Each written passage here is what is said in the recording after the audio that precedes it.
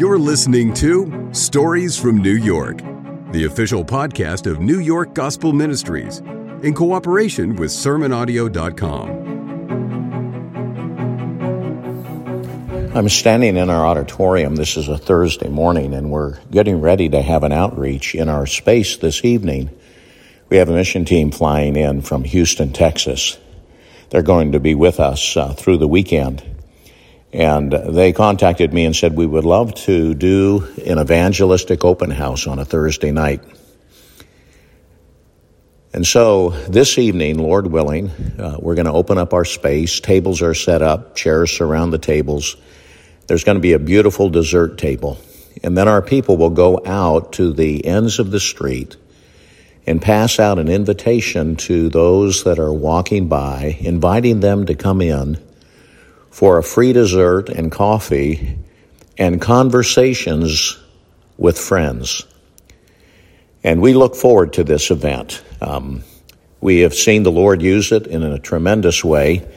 The group that's coming tonight, the last time they were here this summer, they had this event, and in the course of a few hours, over 50 people came into this space who had never been in this space before, sat down at a table, were served a dessert, and then the team members sat down next to them and then shared the gospel of God.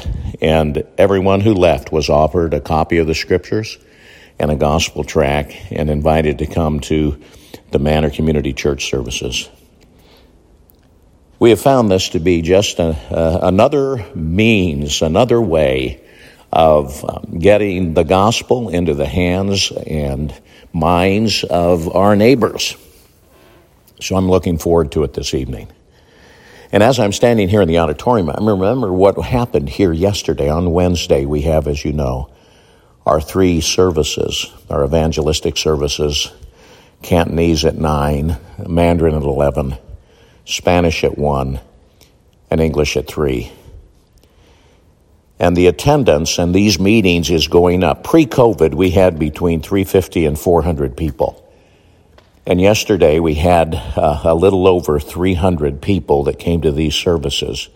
But what was astonishing is that the Spanish service is growing. Last week there were 55 in the Spanish service. Yesterday there were over 50.